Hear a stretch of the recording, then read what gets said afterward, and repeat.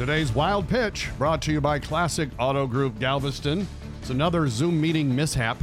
Potential NBA draft lottery pick Josh Giddey was talking to an Oklahoma City Thunder beat reporter via Zoom when the reporter suddenly interrupted him by asking if he pooped. And, the whole time I was in Melbourne, and we've been in the gym together for a long time. So, I mean, there's no one really better to work with in Australia Did you poop? What?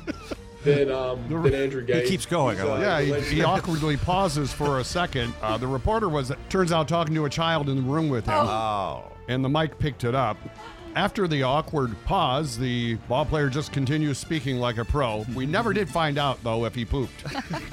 That's today's Wild Pitch.